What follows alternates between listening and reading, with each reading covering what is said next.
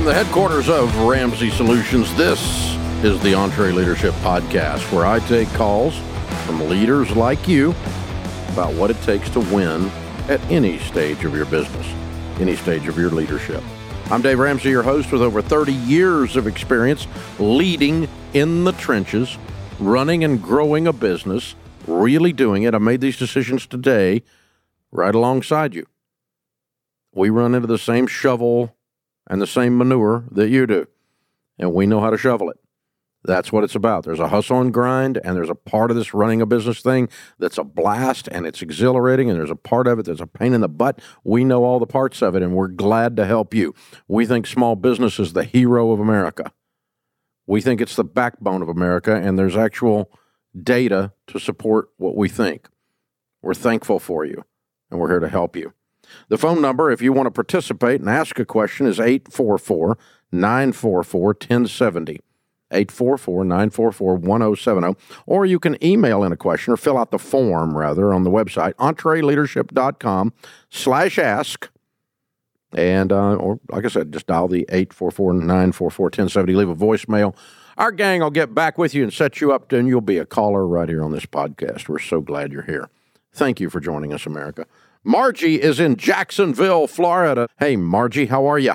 Hi, Dave. I'm doing great. Thank you so much for having me on. I'm honored. How can we help?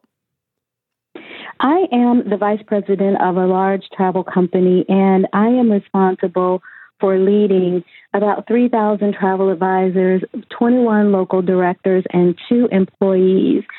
And I would love to get your thoughts on how I can continue to lead this large group of people and still do the things I need to do every day as vice president. Okay, so these are you don't have 3,000 direct reports. You've got 3,000 travel agents out there in this area. Yes, that I am sort of responsible for helping grow and lead and grow their business a bit. And you have 21, what you call them? They're local directors across the U.S. Okay, so what does a local director do? The local director kind of helps us to manage the travel advisors in their area. Okay, so if they have miscellaneous needs, they're going to go to the local director, not to you. Right. And so each of those have a couple of hundred on average. Yes. Okay, and so and these travel agents are not employees; they're independent subcontractors, but your all's job is to serve them just the same. Correct. Okay, and the 21 local directors, are they employees of your company? They are contractors as well. Okay, all right, and they report to you, and then in your office, you've just got a handful of folks. Yes. Okay, so first thing I want to realize is the system is you've got people that are independent business people. They don't need you to lead them. They just need support. And the methodology that's put in place for that is the local director. And the only time you're going to be stepping in is when it's something that a local director can't handle. It's out of their league, right? Yes, to a degree. We do provide education and training for them. Yeah, but I'm saying you don't have 3,000 direct reports that you have to hold accountable and manage their day-to-day activities. Absolutely correct. Yeah, okay. I'm trying to get my head around this because I knew it wasn't logistically possible. Okay. So, and then the people in your office are just administrative staff to help you to function. Yes. Okay. Now, what are your VP duties in addition to that you're trying to balance with this? Marketing and more strategic activities that are necessary for us to grow. By growing, you mean grow the travel agent's business for them or add more of them to your all's portfolio? Add more of them to our portfolio, as well as a little bit of marketing for our brand and making sure our brand stays recognizable in the industry. Yeah, but that's also to add them to the portfolio. Okay. All right. So you're not generating leads for them as much as you are, training. You're teaching them how to do it, and then you guys are running branding stuff, strategic branding. Okay. I'm sorry, I'm a little dumb about the strategy, the overall structure, and that's the only way I can answer it is to understand it. So I got to dig into the weeds here a little bit. All right, I'm back with you now. So how do I balance? So it sounds to me like your primary job is not babysitting. it is not babysitting these 3,000 people. Your primary job, at least 80 to 90% of your efforts and mental and emotional bandwidth would be driven towards the training and the strategic and the branding, right? Your VP job is the bulk of your job description. Yes, it is. Okay, that's how you balance it. You've got to lay it out like that.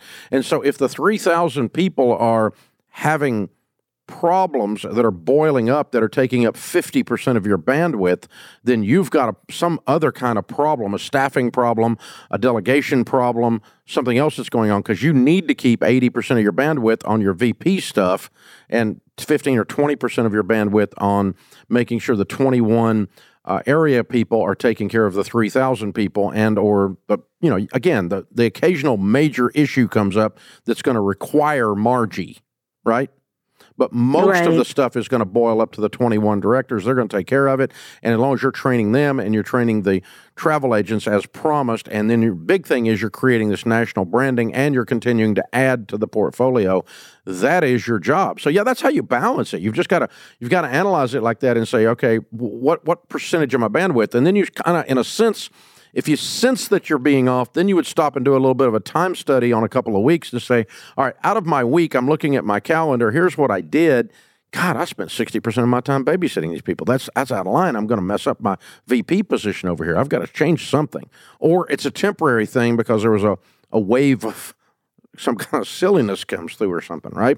And that's a temporary thing, a problem that goes away in the industry or something like that. So, yeah, does that make sense? I'm always... So let me give you the parallel for me. Here's what I did. About 20, maybe 25 years ago, 20 or 25 years ago, something like that.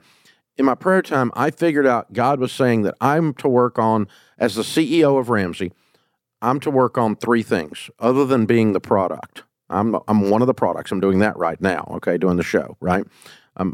Being a forward-facing product. But other than that, my job is to work on new things and broken things. And so if something hits my desk that's operational and it stays on my desk too long, I'm not doing my job, because my job is to work on new things and broken things and really big things, something that's big. I've defined my job that way. And so I watch my time other than being the product. If I'm getting sucked into operational things, that means I've got a leadership problem in my company, someone who's not getting their work done. So operational crap is rolling up to my desk because it became a broken thing. So I'm now working on broken things. There's new things, big things, and broken things, right? But I don't need to see, the only operational stuff I look at is I look at the metrics. I'm looking at accounting numbers and sales numbers and metrics and budgeting sheets. And I can do that in 45 or 50 seconds and see what's going on in an area and keep moving, and just a checkup and know I'm going on. So my point being, that's not your job, but my point being, I had to say there's things I do and things I don't do, and if that gets out of balance, that means that's a symptom of another kind of a problem going on out there. And so, in a sense, you're time studying yourself continually. You're managing your time with your prioritized to-do list, if you want to call it that, or your inbox or whatever it is. But you look at the end of the week and you go, I spent my whole week on the wrong stuff. If I do that 50 times in a row, we're out of business. So I have to spend my week on the right stuff. And it has to be done on the right thing. That's your situation. You don't do the strategic branding, vision setting, the VP job long enough because the other people are sucking the blood out of your week. Then you've gotten it out of balance and the whole thing's going to cave in on you. You know that instinctually. That's why you're bright and you're able to do this. But I'm just constantly going to be monitoring the pulse of my time. That's the way I'm going to look at it there and see where we go from that. So really, really good question, Margie. And that group of 3,000 travel agents is, they're lucky to have you. You're watching their back. That's good stuff. It's a good model. Very interesting model. Well done, well done, well done. Hey, this is real stuff in business right here. We're glad you're here.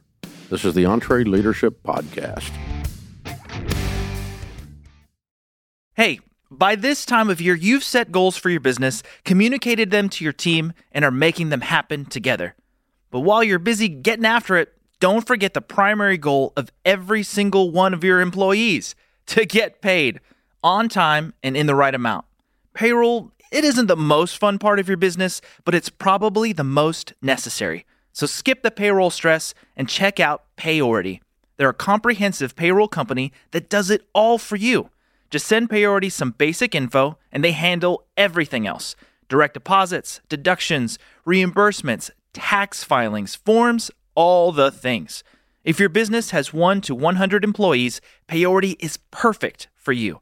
And if you need support, you talk to an actual human who cares about helping you, saving you time, increasing your profitability, and giving you some very necessary peace of mind. Plus, Payority makes switching payroll providers easy. Go to payority.com/EntreLeadership today for a free consultation. That's payority.com/EntreLeadership. After 30 plus years of running this business, we have determined that there are 6 things that drive our business. And there are 5 stages of business. The treadmill operator is where folks start. As you can imagine, you feel like you're on a treadmill. Too much of the business relies on you. Then it goes to Pathfinder, where you now have other people, but there's kind of a lack of direction, a little bit like herding cats. Then it goes to Trailblazer, where you lack the leaders and the plan to scale your business. Instead of just worker bees, you got leaders. You move from Trailblazer to Peak Performer, where your business has become a little bit comfortable and you need to give it a little shock.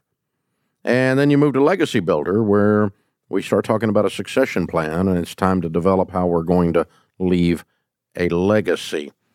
If you want to know what stage of business you're in and what you have to do to level up to move to the next stage, go to EntreLeadership.com and click on the Stage of Business Assessment, and we'll help you dial that in.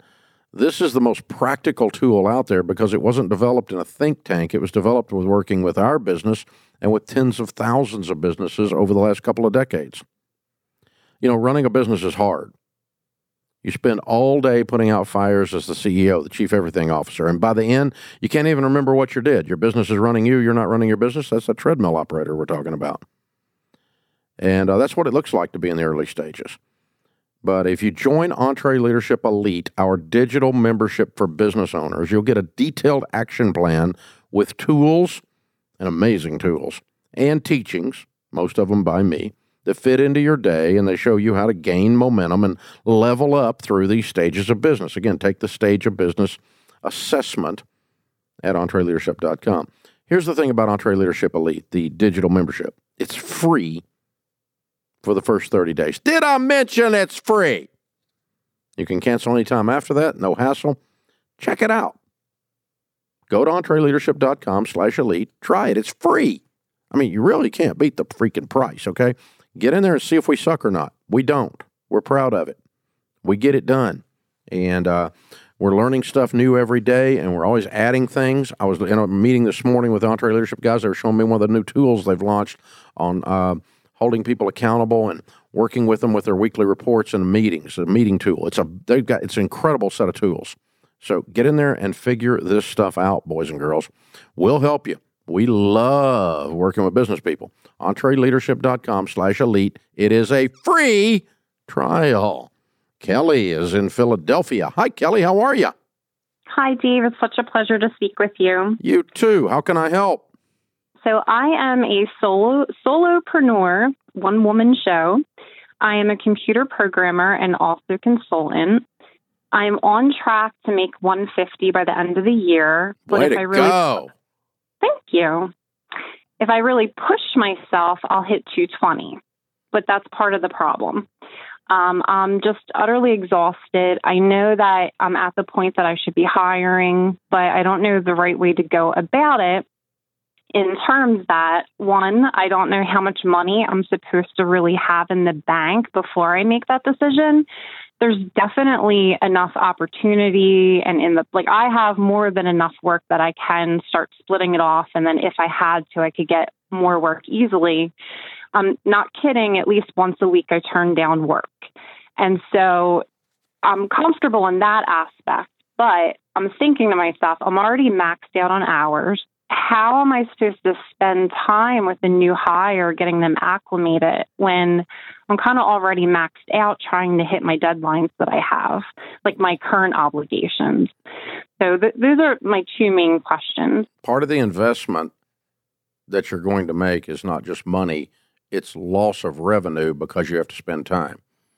Mm-hmm. This is you taking a step back in order to take 5 steps forward. And so, yes, you're going to use up some of what would have been productive time to invest in the future by training someone. No way around it. There's no exception. You can't not do that because otherwise they put out crap and it has your name on it. Right. So you're going to step back and you're going to say, all right, I'm going to allocate this many hours, and that's a pay cut for me to get this person up and running so that I make more later. So what type of programming are you doing? What's the language? Sure. So I focus primarily on Microsoft products, and the programming's in VBA, yep. And then we use a lot of the automation tools that they have. So like if we don't have to write code, then we won't do code, but when code's necessary, we use VBA. Okay. All right. So you're mainly functioning in the Microsoft suite. Okay, that makes sense. Yeah. That's good. And so it's easy to hire because they either have the certifications or they don't. Oh, correct. Yeah, it'll be easy to find someone that knows what they're doing, but the right person, right? Yeah. And so the training is, it's not like you're teaching them to code, for God's sakes. You're just teaching them to organize the process and deliver it the way that you like it delivered. Well, so I'm not teaching them how to code, but they do have to adhere to my standards for how I code. Exactly. Because if yeah, but I'm just saying, in other words, you're using products they already know how to use. The organization and the application to your standards is the only training. Yes, correct. That's different than teaching somebody how to do it. Right. That's a lot easier, actually, than teaching somebody how to do it. In other words, they're going to get it in 90 days or you need to fire them. Okay. You made a bad hire, right? I mean, if they know how to run the tools and they can't run them to your standards, you're going to know that very, very quickly, aren't you? Yeah, and I think hearing like you say 90 days, like I need those benchmarks for myself because I don't really I made that know, up. Right? I made that up. I'm not a programmer. I'm not a programmer. I got 400 of them working here, but I don't have any idea what they do. So, but I mean, this is I get the difference between writing code and using tools. Okay, I understand that concept. So, but what I'm saying is that we have things we do here. If we hire someone to run an audio board for a live event or for a podcast or for whatever we're doing, okay, then they need to know how to run an audio board before they come here, or we shouldn't hire them, right? So they already have the skill set, but then all we've got to do is say, okay, here's our standards. Here's the way we expect a room to sound. We do not accept bounce back. We do not accept this. I don't want to hear about concrete. Shut up. Figure this out. Get your configurations right. Get your gains set. And we do I've done live events for 30 years, and so there's people who can tune a room and some people who can't. All right? And so I don't know how to do it, but I do know when it's right. And in your case, you do know how to do it, and you're going to know how it's right. So I can walk into a room, though, and tell that audio guy to know what he's doing. He's not meeting our standards, right? Mm-hmm. Same situation, but metaphorically anyway. So I think you're going to find this. If it takes 90 days, I'll be surprised if you hire the right person. Now, don't try to underpay and train someone. They need to already have the skills. You do not have time to do this from the ground up. Mm-hmm. It's going to be too costly. Right. So this is not a junior programmer. It's not a Dev 1. Yeah. So that's what I was thinking too. And then, so there was someone that was very interested, and we had worked previously together, and we went over salary, and it was just what they were asking for. I just couldn't do. And the big thing was like the health benefits. It like shot the salary up by like $20,000. And I'm like, oh, this is crazy. You just didn't get the right person. Because listen, when you're a 2-person operation, if they need benefits, you're talking to the wrong people. But how do you factor that into the salary? You don't. Okay. That's their problem. It's 2 people. Okay. Benefits packages are people who want to work for Goober corporate America. What you've got is an opportunity to grow a business, and this person is going to come alongside you. Hey, we're going to grow this thing, and as it grows, you could end up managing 6 or 8 people doing what you're doing. If you're good at this and you develop some people skills, and I'll work with you on both. Get in here and let's grow this thing together. Join the team. but it's not, oh, what can I get? Listen, if you're interviewing people, if the interview changes at any point or starts with what can they get rather than what they can give, in the interview. Okay. They're takers. They're not givers. They need to be adding value. And it's fair for them to know what they're going to get paid. But if this person wants a big suite of corporate benefits, they shouldn't be talking to Kelly in Philadelphia because Kelly's a one-man solopreneur. We don't have a suite of benefits. Our benefit is here, your check clears. That's your benefit. Wait, how do you make them feel valued and like you're rewarding them financially? Like, how do I leverage that? Because the way they feel valued is they actually get to work with humans instead of idiots in corporate America. You feel valued. You could do what you do if you went over to corporate America and they take 80 hours a week out of your butt. You know what that looks like, and they treat you like a robot. And the first little time they want to raise dadgum stock price, they put you on the street. They treat you like a commodity, not a human. They don't know your name. They don't know your kids' names. They don't know your mama's got cancer. But you do. You're small business. You got heart. And that's who somebody that wants to work for you is who you need. If they need, we're not trying to compete with benefits and pay for corporate America. If that's what you want, hit the door. I can't help you. I can't help you. I got a pretty good benefits suite with 1,100 team members here. But even today, I can't compete with freaking Google or something. If you want to go to work for Google, go Google. That's fine. But you wouldn't have fit in here anyway. So, because we don't think that way. So what we're trying to do is add value and change the world. And what you're doing there is that. So your benefit is that you're going to treat them like a human being. That's your cost difference. I mean, your brand differentiation as far as hiring someone. So the first thing is, yes, you're going to take a step back. You're going to make a little less money, but you need to define the short period of time. The person you were trying to hire was either not a fit because they're just looking for big money and big benefits, and they're not caring about the overall picture of this, and so they weren't a fit. It wasn't that they were overqualified. It was that they didn't have the right values and didn't want to be where you are. That they were more impressed with the office or the whatever at the other place. That's fine. So just keep looking. But you should get someone talented enough. You don't have to dumb down your requirements that they can meet your standards within 30 to 90 days. And then you're not going to lose that much doing that. And pretty quickly, you're going to add enough work back to have covered the offset on that. Now, how much money should you have saved and set aside for that? Enough to make sure you can pay them and you can still eat. So if you got enough work coming in to pay them and still eat, then, and you've got that already on the books, you already got that in the pipeline, then you're probably okay to have very little money set aside, $5,000, $10,000 or something like that. But you don't need $100,000 in the bank in retained earnings as a solopreneur to make your first hire. That's not necessary, as long as you've got work coming in. And it sounds like you got work coming in.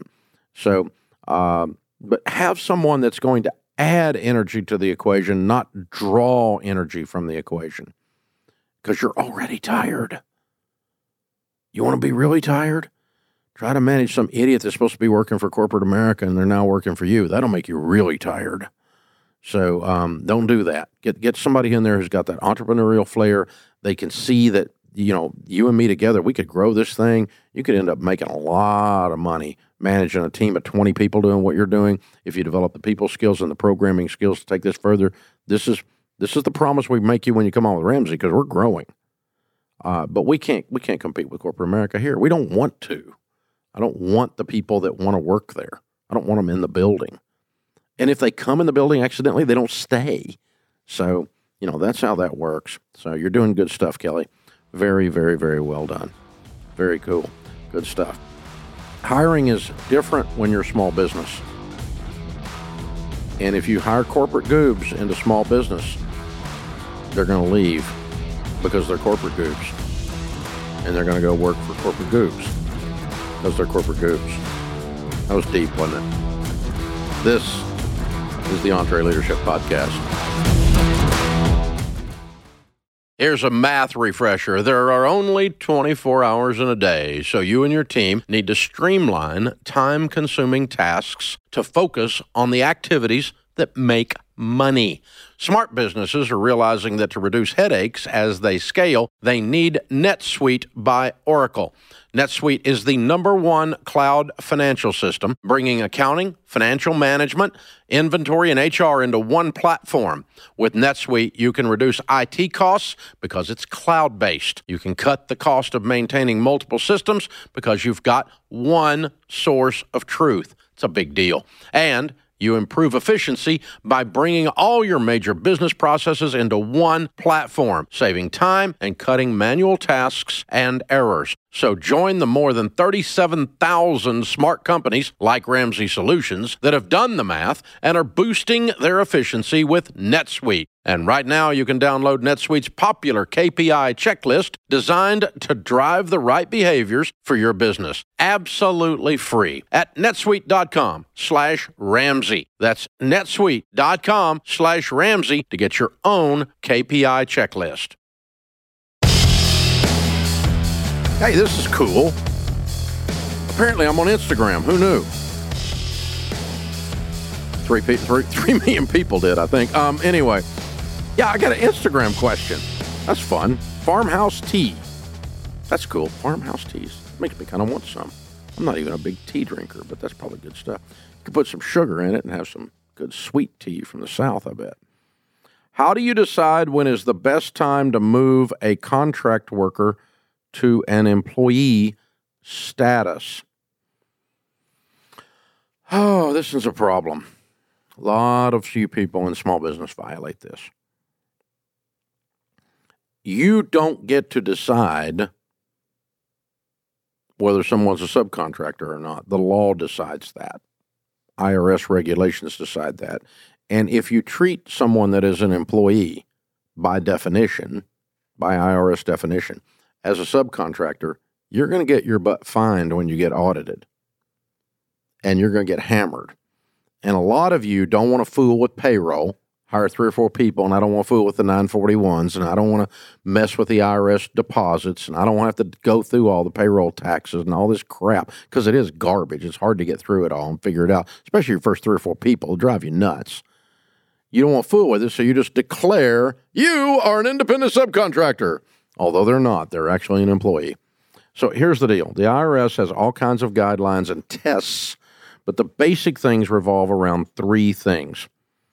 If the company controls everything about the job and everything about the worker, and the company provides all of the, let's say it's marketing, the company sales, the company provides all the leads, they have a desk, they work physically at your location and no other locations, they're an employee.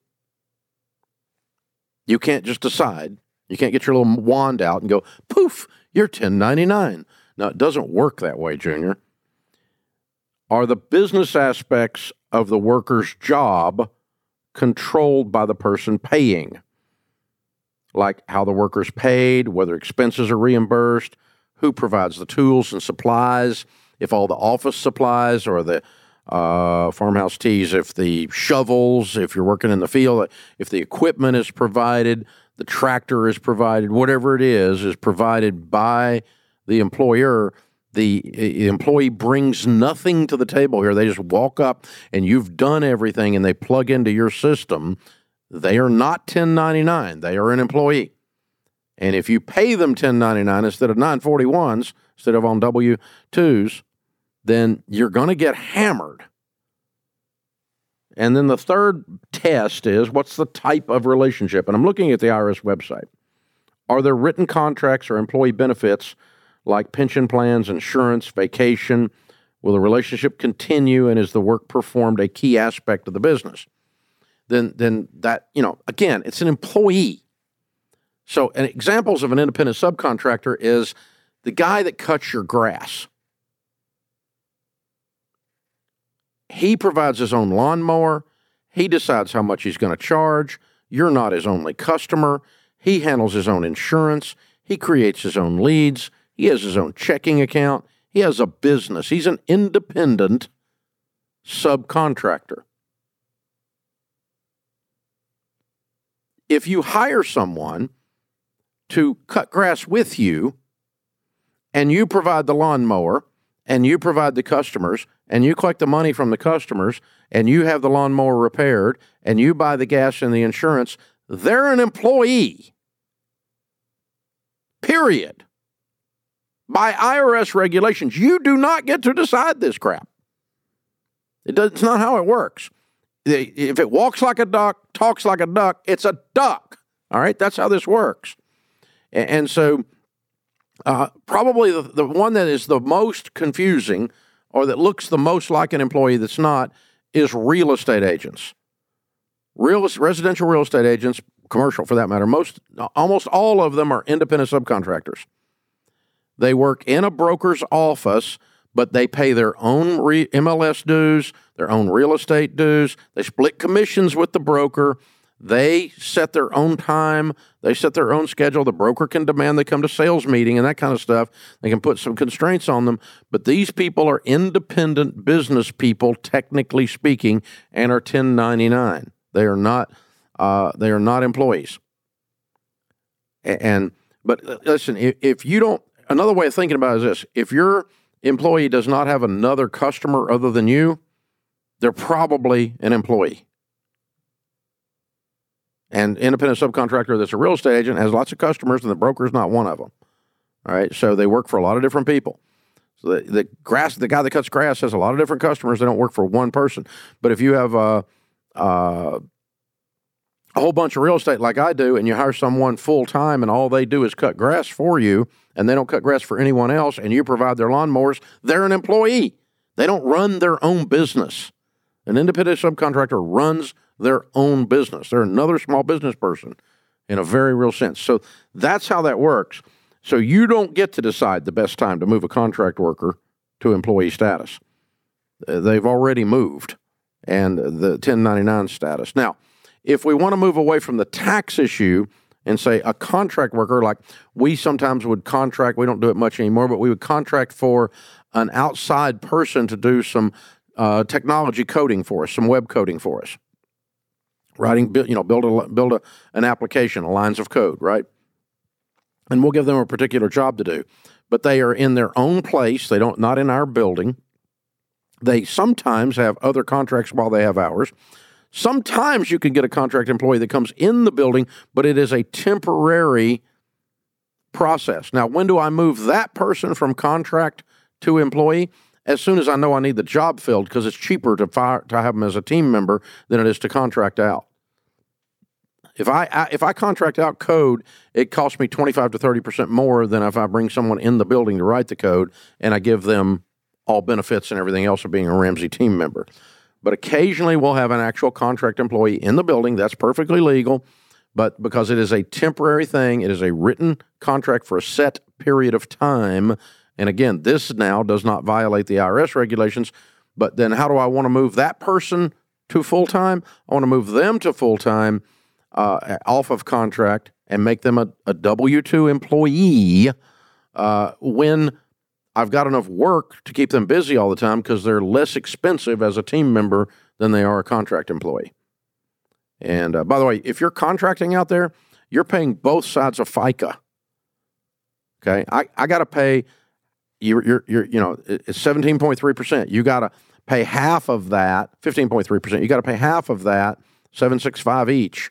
Right? And if you're self-employed, you got both sides of that. That's called self-employment tax. So if you're a solopreneur, you're contracting, you're filing at 15.3.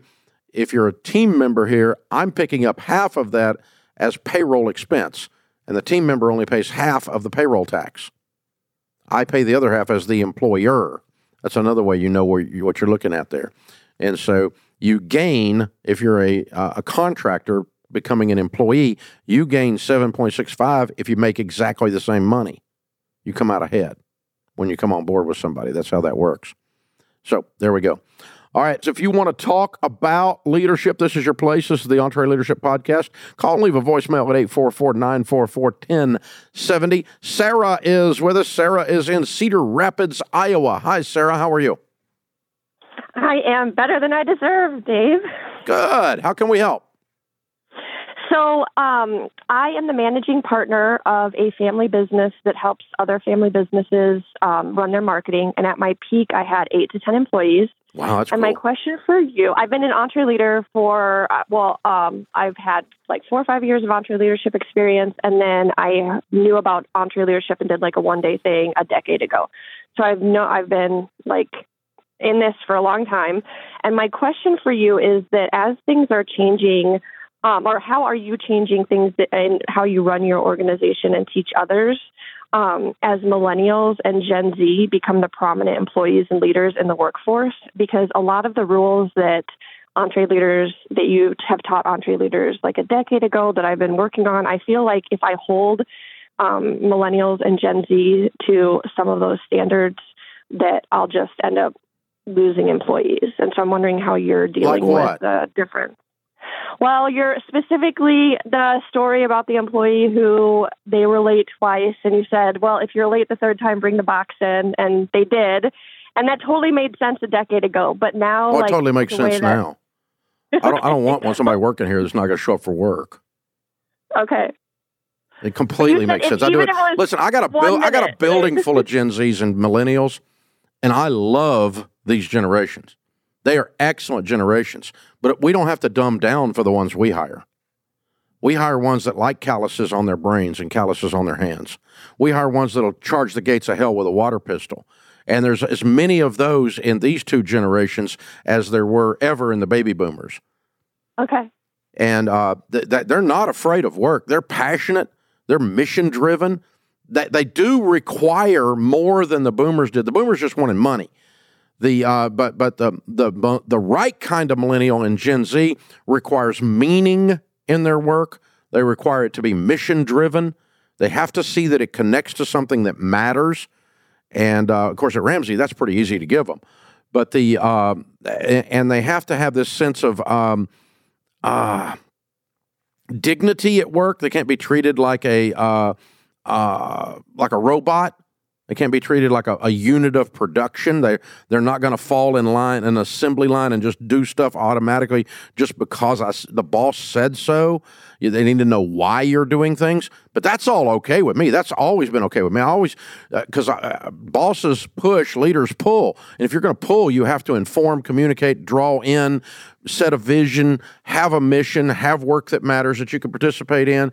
And I got a building full. I would say the vast majority of our workforce is Z and millennials. I can't tell you exactly, but it's way north of 75% of this building is that. Okay. But I will tell you this.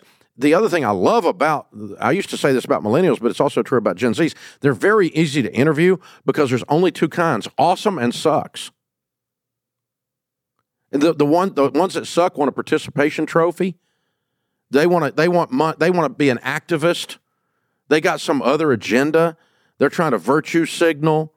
They got some other thing that they're all twisted up and torn up about other than getting their freaking work done.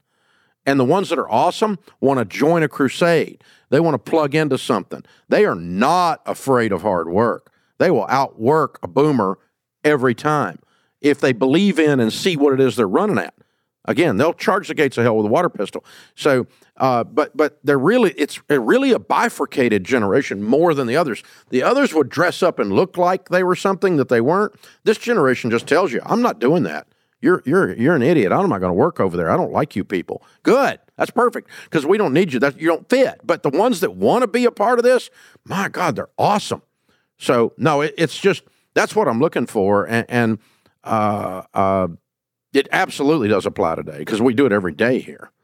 Okay. And occasionally one gets through the cracks, and we get one in here that's gets confused about who owns the place or something, and once we explain to them, they quit. But that's okay, And that's just part of that means we didn't hire properly.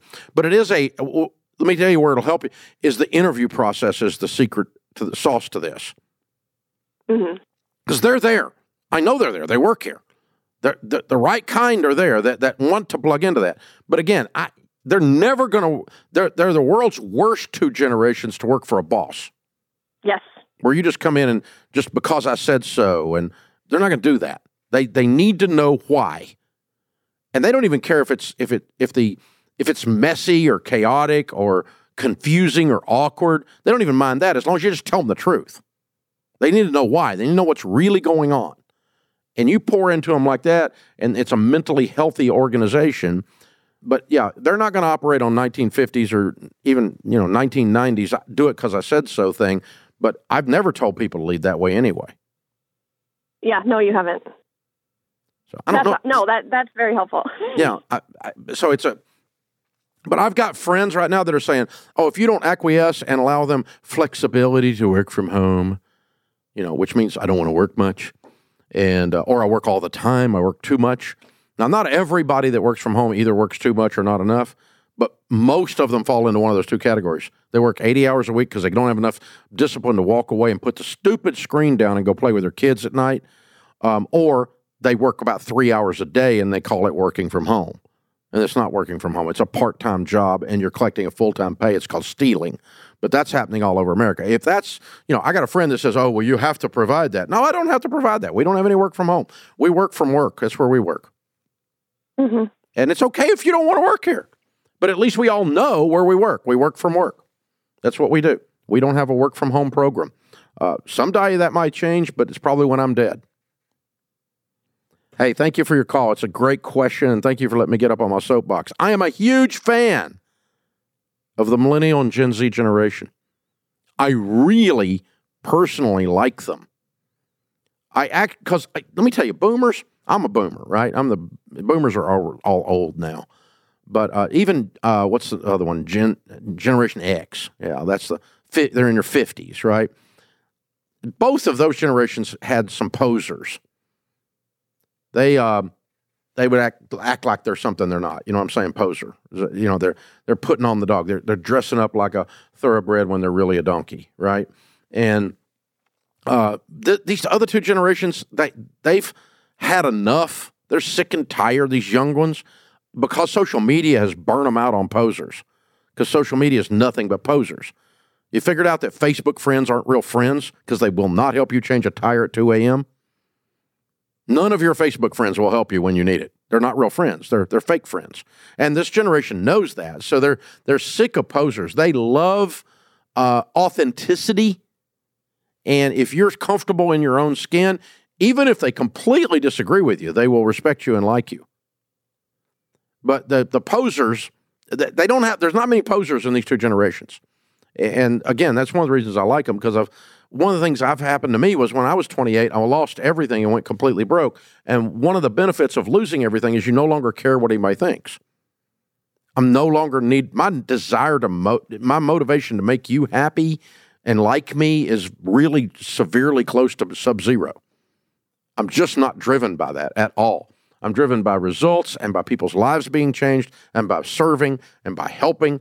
I'm passionate about watching someone light up and go do something cool that they never done because they intersected with EntreLeadership and they got in EntreLeadership Elite and they call me back and they go, "Man, we made $10 million. And you know how much Ramsey got out of that? Nothing. And that's okay. I'm still jazzed about that. That's awesome. That's what drives me. But it's so my level of authenticity is sickening.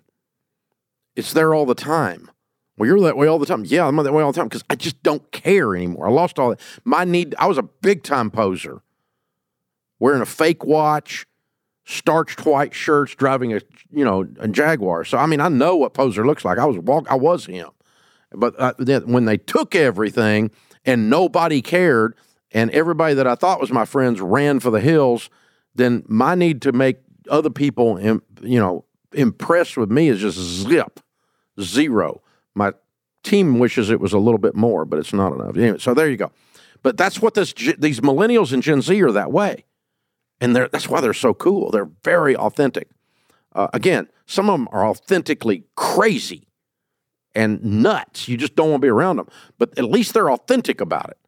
And so you can just go, "Whoop, you're not going to fit in here, are you?" Yeah. Well, no, I don't think I am. Okay, that's right. Then, that's the deal. So, this is how it works, boys and girls. Oh, I love that question. Thank you. Thank you, Sarah. Really, really good question. I love your business, helping family businesses.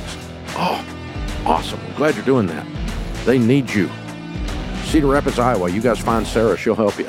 That's very cool stuff. This is the EntreLeadership Podcast.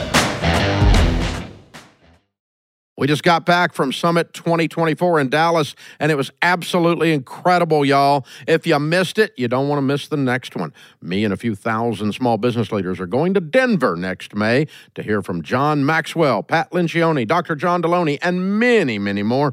Plus, for the first time ever, we're doing reserved seating. The sooner you lock in your tickets, the better your seats will be. But hundreds of tickets are already gone. So don't wait. Go to entreleadership.com/summit to reserve your seats today. Welcome to the Entre Leadership Podcast. I'm your host, Dave Ramsey. If you hate what you hear, sorry. This is what you're going to get. So you have to be somewhere else, I guess. If you love what you hear, we'd appreciate some help. Do a couple things to help us. Number one, leave a 5-star review. 1 stars don't help. Mama said if you ain't anything nice to say, don't say anything at all. Follow us.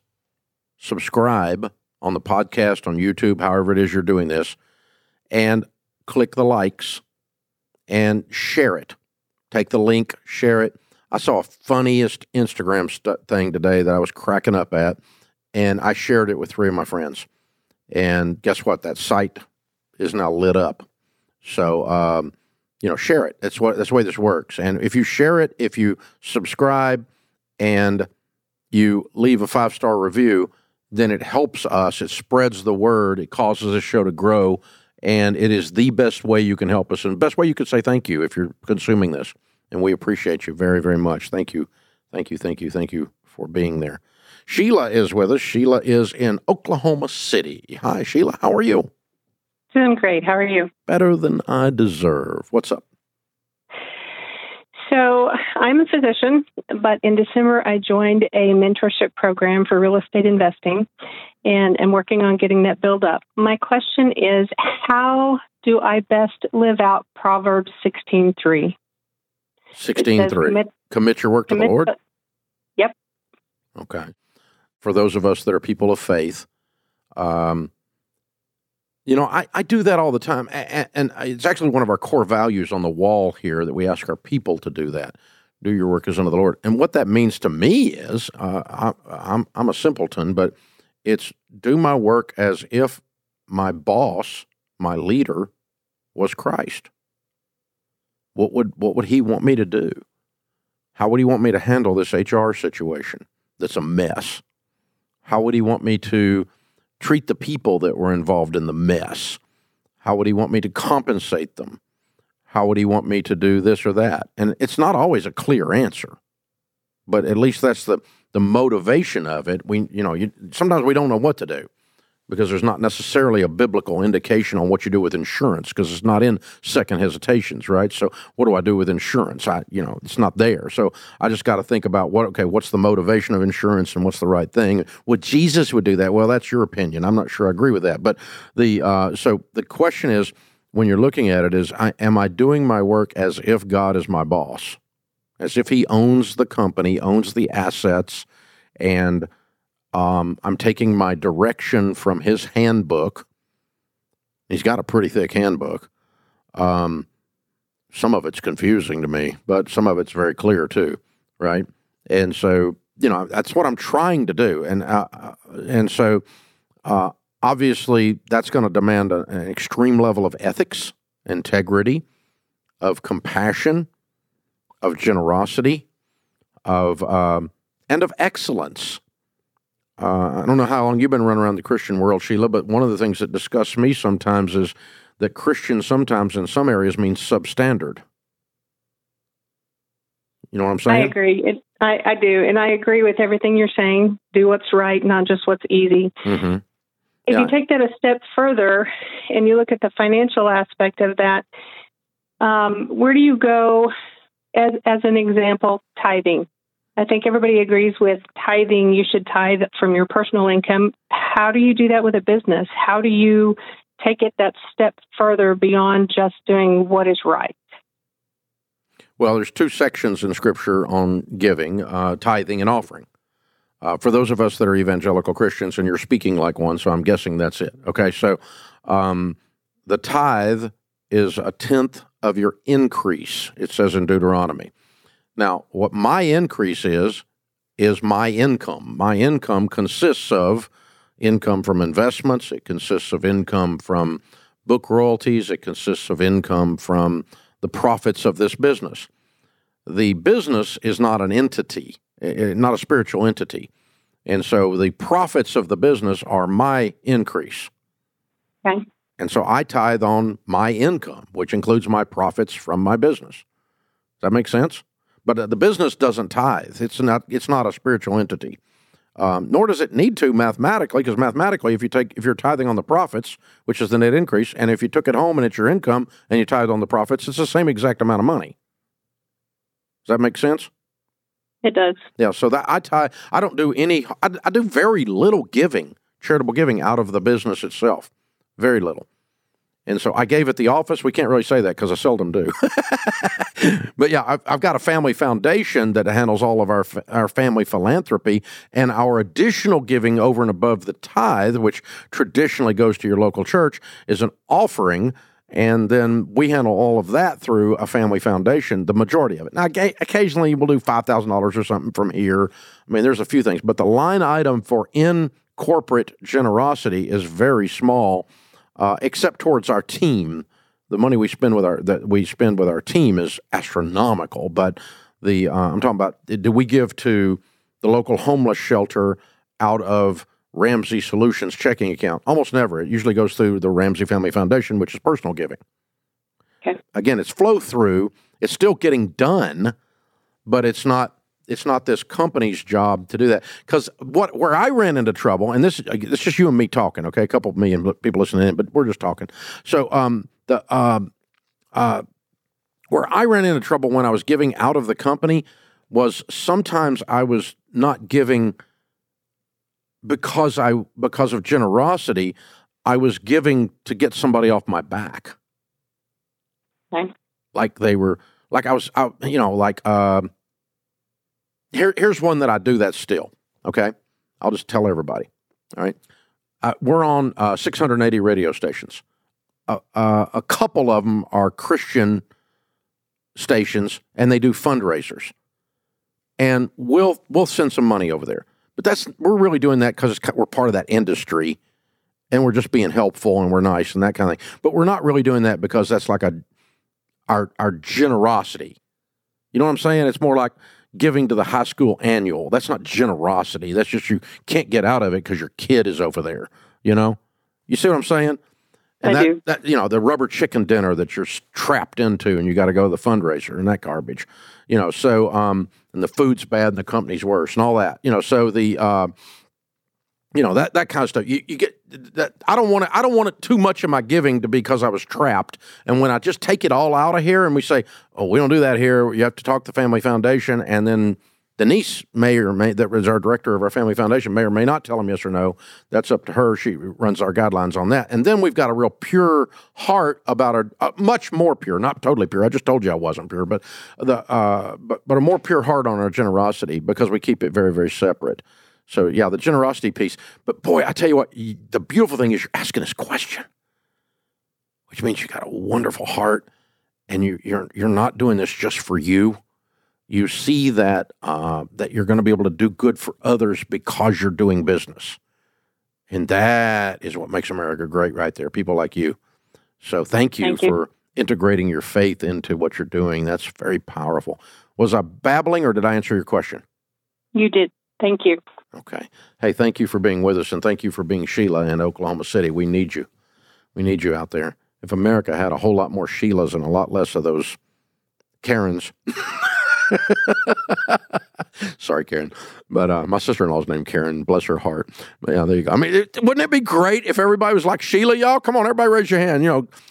Bring the house down. Sheila's the deal. That's how it works right there. I mean, gosh.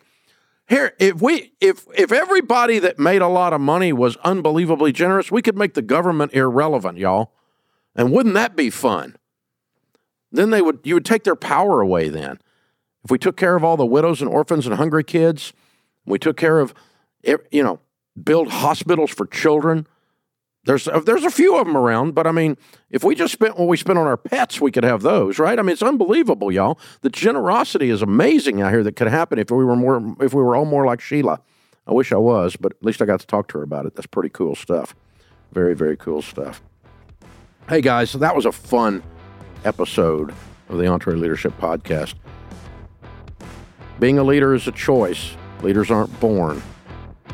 It's a series of choices. And we want to lead you through that series of choices here. So thank you for joining us. And choose to do one of the most powerful things on the planet you can do. And that's the privilege and the honor of leading. This is the EntreLeadership Podcast.